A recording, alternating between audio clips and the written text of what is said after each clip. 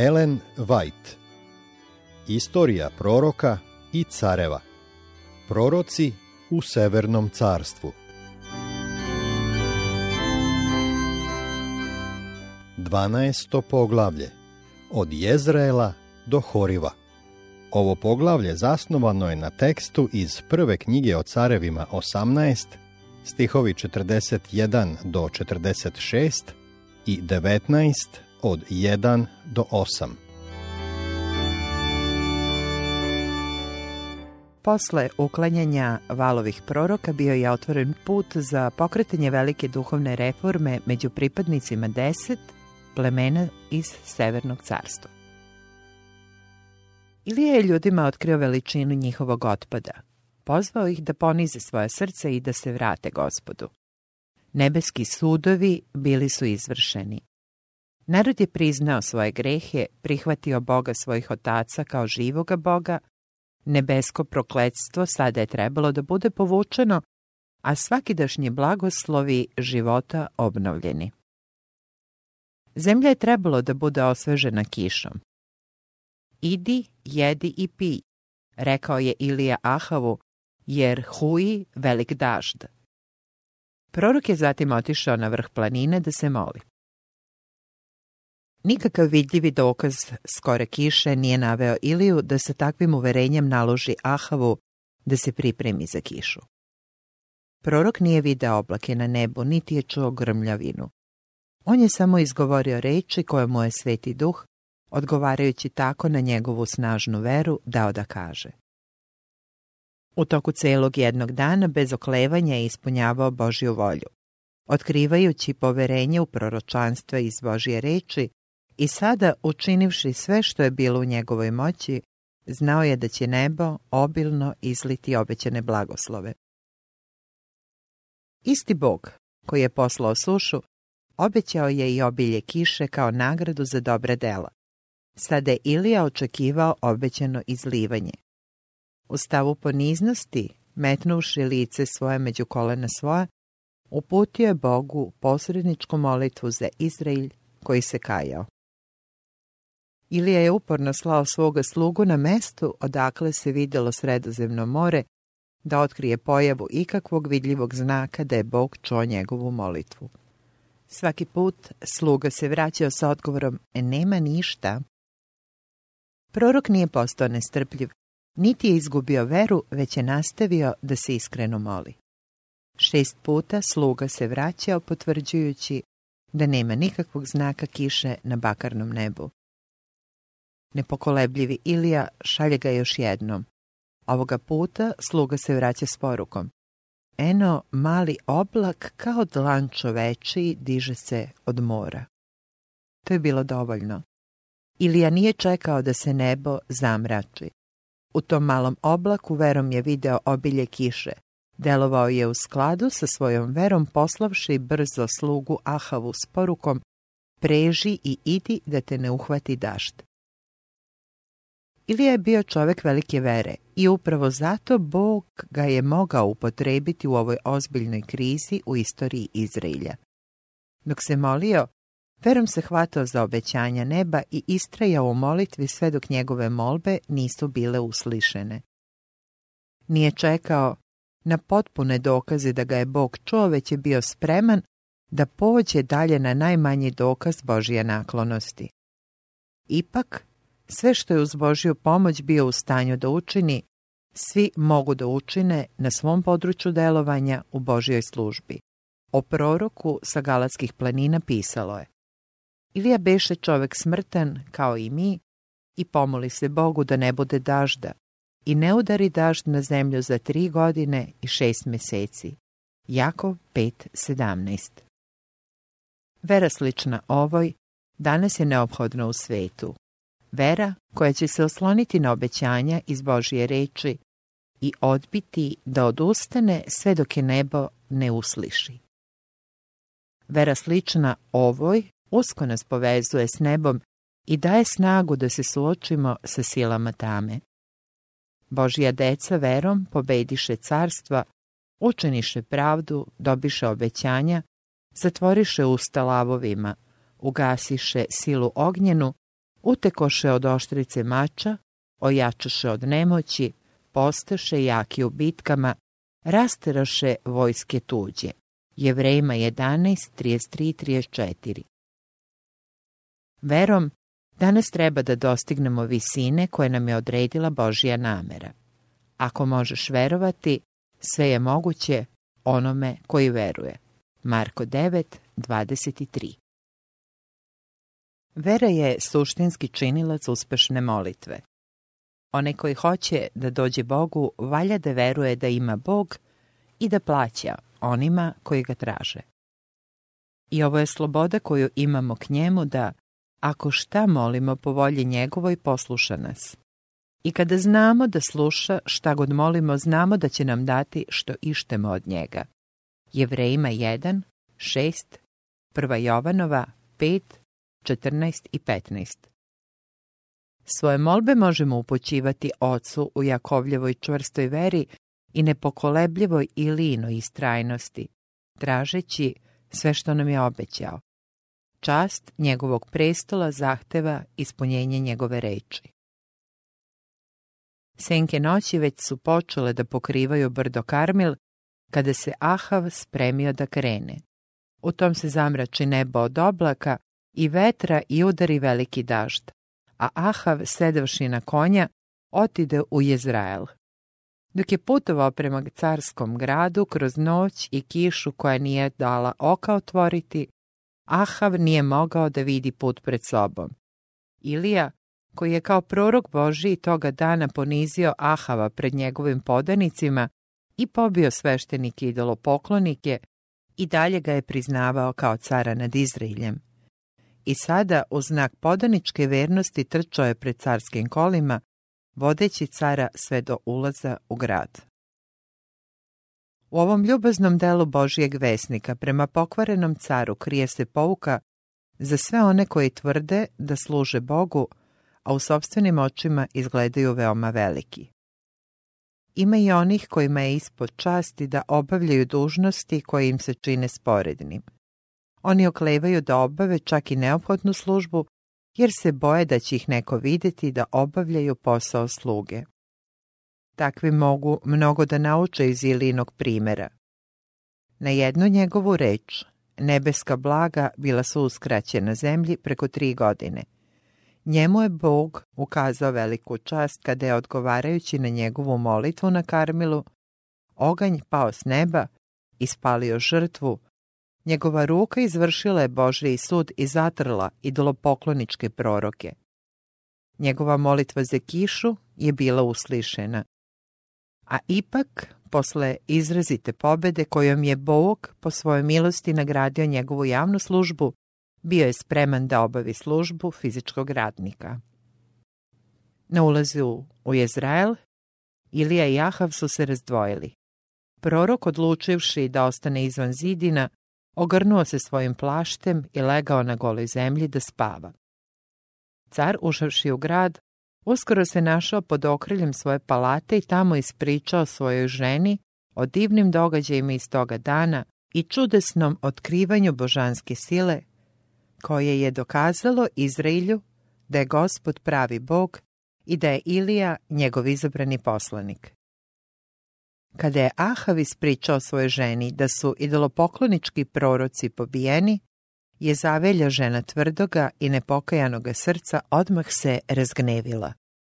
Nije htjela da prizna da se u događajima na Karmilu otkrila nadmoćnost Božje providnosti i dalje odbojna, drsko je izjavila da Ilija mora da umre. Te noći glasnik je probudio umornog proroka i predao mu Jezaveljinu poruku. Tako da učine bogovi i tako da dodaju, ako sutra u ovo doba ne učinim od tebe, što je od kojega god od tih. Sve izgledalo da se posle takvog prizivanja hrabrosti, posle takve potpune pobede nad carem i sveštenicima i narodom, Ilija nikada neće predati očajanju niti dozvoliti da ga neko zastraši. Međutim, pokazalo se da on, koji je bio blagosloven tolikim dokazima Božijeg milostivog staranja, nije uspeo da se ustikne iznad običnih ljudskih slabosti i u tom mračnom trenutku napustila ga je i vera i hrabrost. Zastrašen, prenuo se iz dremeža, kiša je još padala s neba i tama ga je okruživala sa svih strana. Zaboravljajući da mu je pre 3 godine Bog pokazao gde treba da nađe utočište, od Jezaveljine mržnje i Ahavove potere, pobegao je da spase život. Stigavši do Virsaveje Judine, onda ostavio momka svojega i sam otide u pustinju dan hoda. Ilija nije trebalo da napusti svoje mesto. Jezaveljine pretnje trebalo je da dočeka oslanjajući se na zaštitu onoga koji mu je naredio da odbrani Gospodnju čast. Glasniku je morao da kaže da će ga Bogu koga se uzda zaštititi od caričine mržnje. Prošlo je samo nekoliko sati, otkako je bio svedok divnog otkrivanja božanske sile i to je trebalo da mu ulije sigurnost da neće biti zaboravljen. Da je ostao na svom mestu, da je u Gospodu potražio svoje utočište i svoju snagu, ostajući čvrsto uz istinu, bio bi zaštićen od zla. Gospod bi mu dao još jednu značajnu pobedu, jer bi svoje sudove poslao na Jezavelju, utisak koji bi sve to ostavilo na cara i narod omogućio bi veliku reformu. Ilija je mnogo očekivao od čuda koje se zbilo na Karmelu. Nadao se da će posle takvog prizivanja Božije sile Jezavelja potpuno izgubiti uticaj na Ahavove misli i da će nastupiti brza reforma. Cijeloga dana na vrhu Karmila on je sve napore podneo bez hrane. Dok je Ahavova kola vodio do grada Jezraelja, ispoljio je veliku hrabrost uprkos fizičkim naporima koje je podnosio. Međutim, reakciju koja se često javlja posle čvrste vere i slavnog uspeha ispoljio je i Ilija. Pobojao se da reforma koja je započela na Karmelu neće biti trajna. Malodušnost ga je obuzela. Bio je uzdignut do samog vrha Fazge i sada se našao u dolini. Dok je bio pod nadahnućem svemogućega, izdržao je najžešću probu vere, ali u ovom trenutku obeshrabrenja, dok su mu Jezaveljine pretnje odjekivale u ušima, dok mu je izgledalo da Sotona pobeđuje koristeći spletke ove pokvarene žene, izgubio je svoj oslonac koji je imao u Bogu. Bio je veoma uznemiren i reakcija je bila strašna. Zaboravljajući Boga, Ilija je bežao sve dalje i dalje, sve dok potpuno sam nije se našao u strašnoj pustinji. Premoren, seo je da se odmori pod stablom smreke. Sedeći na tom mestu, poželeo je da umre. Uzviknuo je: dosta je već, Gospode, primi dušu moju, jer nisam bolji od otaca svojih.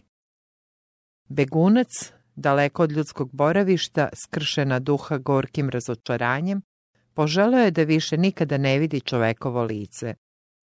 Na kraju, potpuno iscrpljen, legao je da spava. U svačijem iskustvu javljaju se trenuci stvarnog razočaranja i krajnjeg obeshrabrenja. Dani kada nas obuzima tuga, kada nam postaje teško da verujemo da je Bog i dalje onaj isti ljubazni dobročinitelj svoje zemaljskoj deci. Dani kada nevolje muče dušu sve dok nam smrt ne postane milija od života. Upravo tada mnogi gube oslonac u Bogu i pretvaraju se u robove sumnje, okovane neverovanjem. Kada bismo u takvim vremenima duhovnim očima mogli da shvatimo veličinu Božijeg proviđenja, videli bismo anđele koji se trude da nas spasu od nas samih, koji pokušavaju da naše stope postave na temelje postojanije od večnih bregova i nova vera, novi život prostrujali bi našim bićem. Verni Jov u danima svoje nevolje i mraka izjavljuje: ne bilo dana u kojih se rodih. O, da bi se dobro izmerili jadi moji i zajedno se nevolja moja metnula na merila. O, da bi mi se ispunila molba i da bi mi Bog dao što čekam. I da bi Bog hteo satrti me, da bi mahnuo rukom svojom istrebio me, jer mi je još uteha. Zato ja neću braniti ustima svojim, govorit ću u tuzi duha svojega. Naricati u jadu duše svoje, duša moja, voli smrt nego kosti moje. Dodijalo mi je. Neću doveka živeti, prođi me se, jer su dani moji taština. Knjiga o Jovu 3.3, 6.2 i od 8 do 10, 7, 11, 15 i 16. Ali iako je bio umoran od života, Jovu nije bilo dozvoljeno da umre. Bilo mu je ukazano na prilike koje će mu se pružiti u budućnosti i zato mu je bila upućena poruka nade. Stajaćeš tvrdo i nećeš se bojati, zaboravit ćeš muku. Kao vode koja proteče, opominjaćeš je se. Nastaće ti vremena vedrija nego podne, sinućeš, bit ćeš kao jutro. Uzdaćeš se, imajući nadanje. Ležaćeš i niko te neće plašiti i mnogi će ti se moliti. Ali oči će bezbožnicima iščileti i utočišta im neće biti, nadanje će im biti uzdisanje. Iz dubina obeshrabrenja i očajanja Jov se uzdigao do vrhunaca beskrajnog poverenja u milost i spasonosnu Božju silu.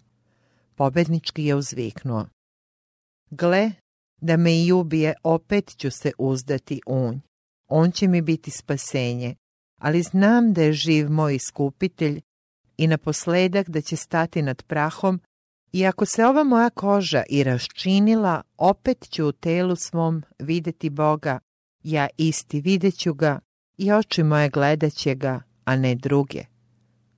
Knjiga o Jovu 13, 15 i 16, 19, od 25 do 27. Tada odgovori Gospod Jovu iz vihora. Knjiga o Jovu 38.1. Otkrivajući svome sluzi veličinu svoje moći, kada je Jov pogledao svoga stvoritelja, zgrozio se nad sobom i pokajao se u prahu i pepelu. Gospod je tada mogao da ga obilno blagoslovi i da njegove poslednje godine učini najlepšim godinama njegovog života. Nada i hrabrost su suština savršene službe Bogu. Tu su rodovi vere. Očajanje je grešno i nerazumno. Bog je voljan i spreman da svojim slugama još izobilnije, Jevrejima 6.17, udeli snagu koja im je neophodna u kušanjima i nevoljama. Planovi neprijatelja njegovog dela mogu izgledati dobro zamišljeni i utemeljeni, ali Bog je u stanju da obori i najjači od njih. On to čini na svoj način i u vreme koje sam odabere, kada vidi da je vera njegovih slugu dovoljno okušana. Za obeshrabrene ima leka: vera, molitva i rad. Vera i rad uliće sigurnost i pružiti zadovoljstvo koje će iz dana u dan rasti.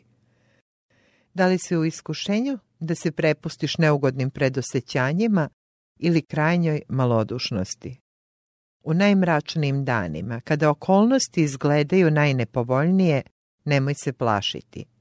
Imaj veru u Boga. On zna tvoje potrebe. On ima svu moć. Njegova beskrajna ljubav i saučešće nikada se ne umaraju. Nemoj se bojati da će propustiti da ispuni svoje obećanje. On je večna istina. On nikada neće promeniti zavet koji je sklopio s onima koji ga vole. On će svojim vernim slugama dati onu meru uspešnosti koju njihove potrebe zahtevaju. Apostol Pavle je posvedočio i reče mi: dosta ti je moja blagodat, jer se moja sila u slabosti pokazuje sasvim. Zato sam dobre volje u slabostima, u ruženju, u nevoljama, u progonjenjima, u tugama za Hrista, jer kada sam slab, onda sam silan. 2. Korinćanima 12, 9 i 10. Da li je Bog zaboravio Iliju u vreme njegove nevolje? O ne.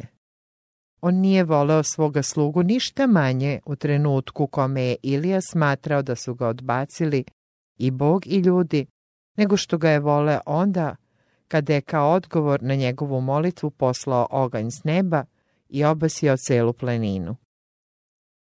I sada, kada je Ilija zaspao, nežni dodir i ugodan glas su ga probudili. Trgnuo se užasnut, spreman da beži, uplašen da ga je neprijatelj pronašao. Ali lice puno saučešća, nagnuto nad njim, nije bilo lice neprijatelja, već lice prijatelja. Bog je poslao sa neba svog anđela sa hranom za svog slugu. Ustani i jedi, naredio mu je anđeo, a on pogleda i gle, čelo glave mu hleb na uglju pečen i krčak vode. Kada se osvežio hranom, koja mu je bila ponuđena, Ilija je ponovo zaspao. Anđeo je ponovo došao, dotaknuvši iscrpljenog čoveka nežno s mnogo saučešća je rekao: Ustani i jedi, jer ti je put dalek. I on ustavši jede i napise. I u snazi koju je dobio od ponuđene hrane bio je u stanju da putuje 40 dana i 40 noći, dokle dođe na goru Božiju Horiv, da na njoj nađe utočište u jednoj pećini.